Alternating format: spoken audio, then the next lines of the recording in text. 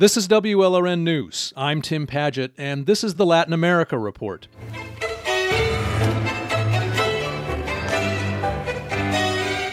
The elegant and sensual Argentine dance known as tango is especially popular in Miami. But for years, many in South Florida's LGBTQ community felt shut out of the tango scene and its traditional emphasis on male and female dance roles. That is changing. This week, the Miami International Queer Tango Festival opens in person in Miami Beach. I spoke with the festival's artistic director, Miami choreographer Ray Sullivan. We discussed what he calls the LGBTQ community's creative relationship with tango dancing and why that community needs its own tango event. So, Ray, Miami's first two queer tango festivals were in 2020 and 2021, but because of the pandemic, they were online. This year's is the first in person, and it's actually part of an international circuit of queer tango festivals. How did this movement get started?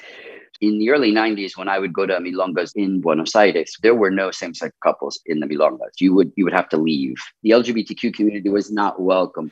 And milongas are gatherings for tango dancing. Correct. But there was a big shift in the early 2000s, and it began the way a lot of this begins, classes, and then eventually organizing, and then somebody starts a milonga, and then eventually there's festivals. You were working as a ballet choreographer in Argentina in the 1990s when you say you fell in love with tango. Why?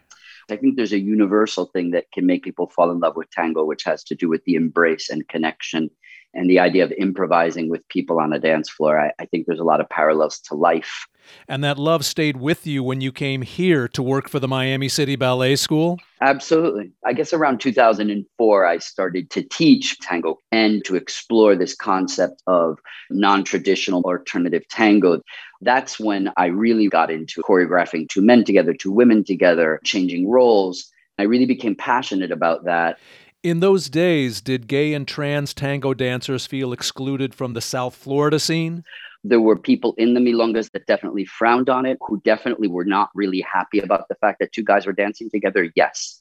We have a beautiful tango community here filled with lovely people who have been unbelievably accepting to me, but society tends to exclude. And that often happens completely without people individually meaning to do it. But they definitely saw tango as a man and a woman doing X, Y, or Z. Although now there is a lot of acceptance, the queer community need safe spaces where topics can be talked about that specifically affect our community. It's really important that there is a portion of tango festivals that are queer but well put together.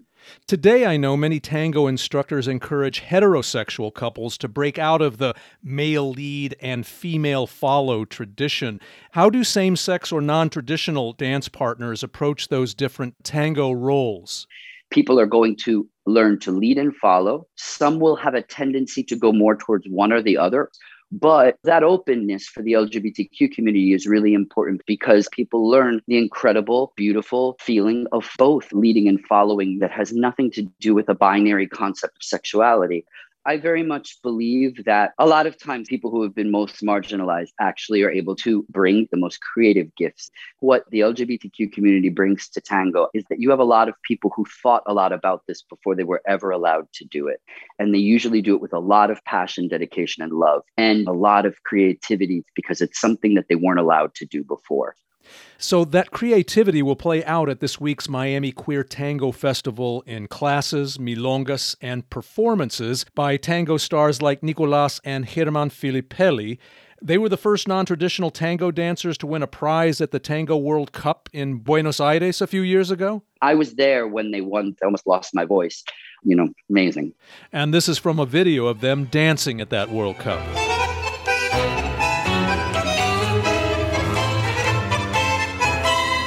Miami choreographer Ray Sullivan is the artistic director for the Miami International Queer Tango Festival.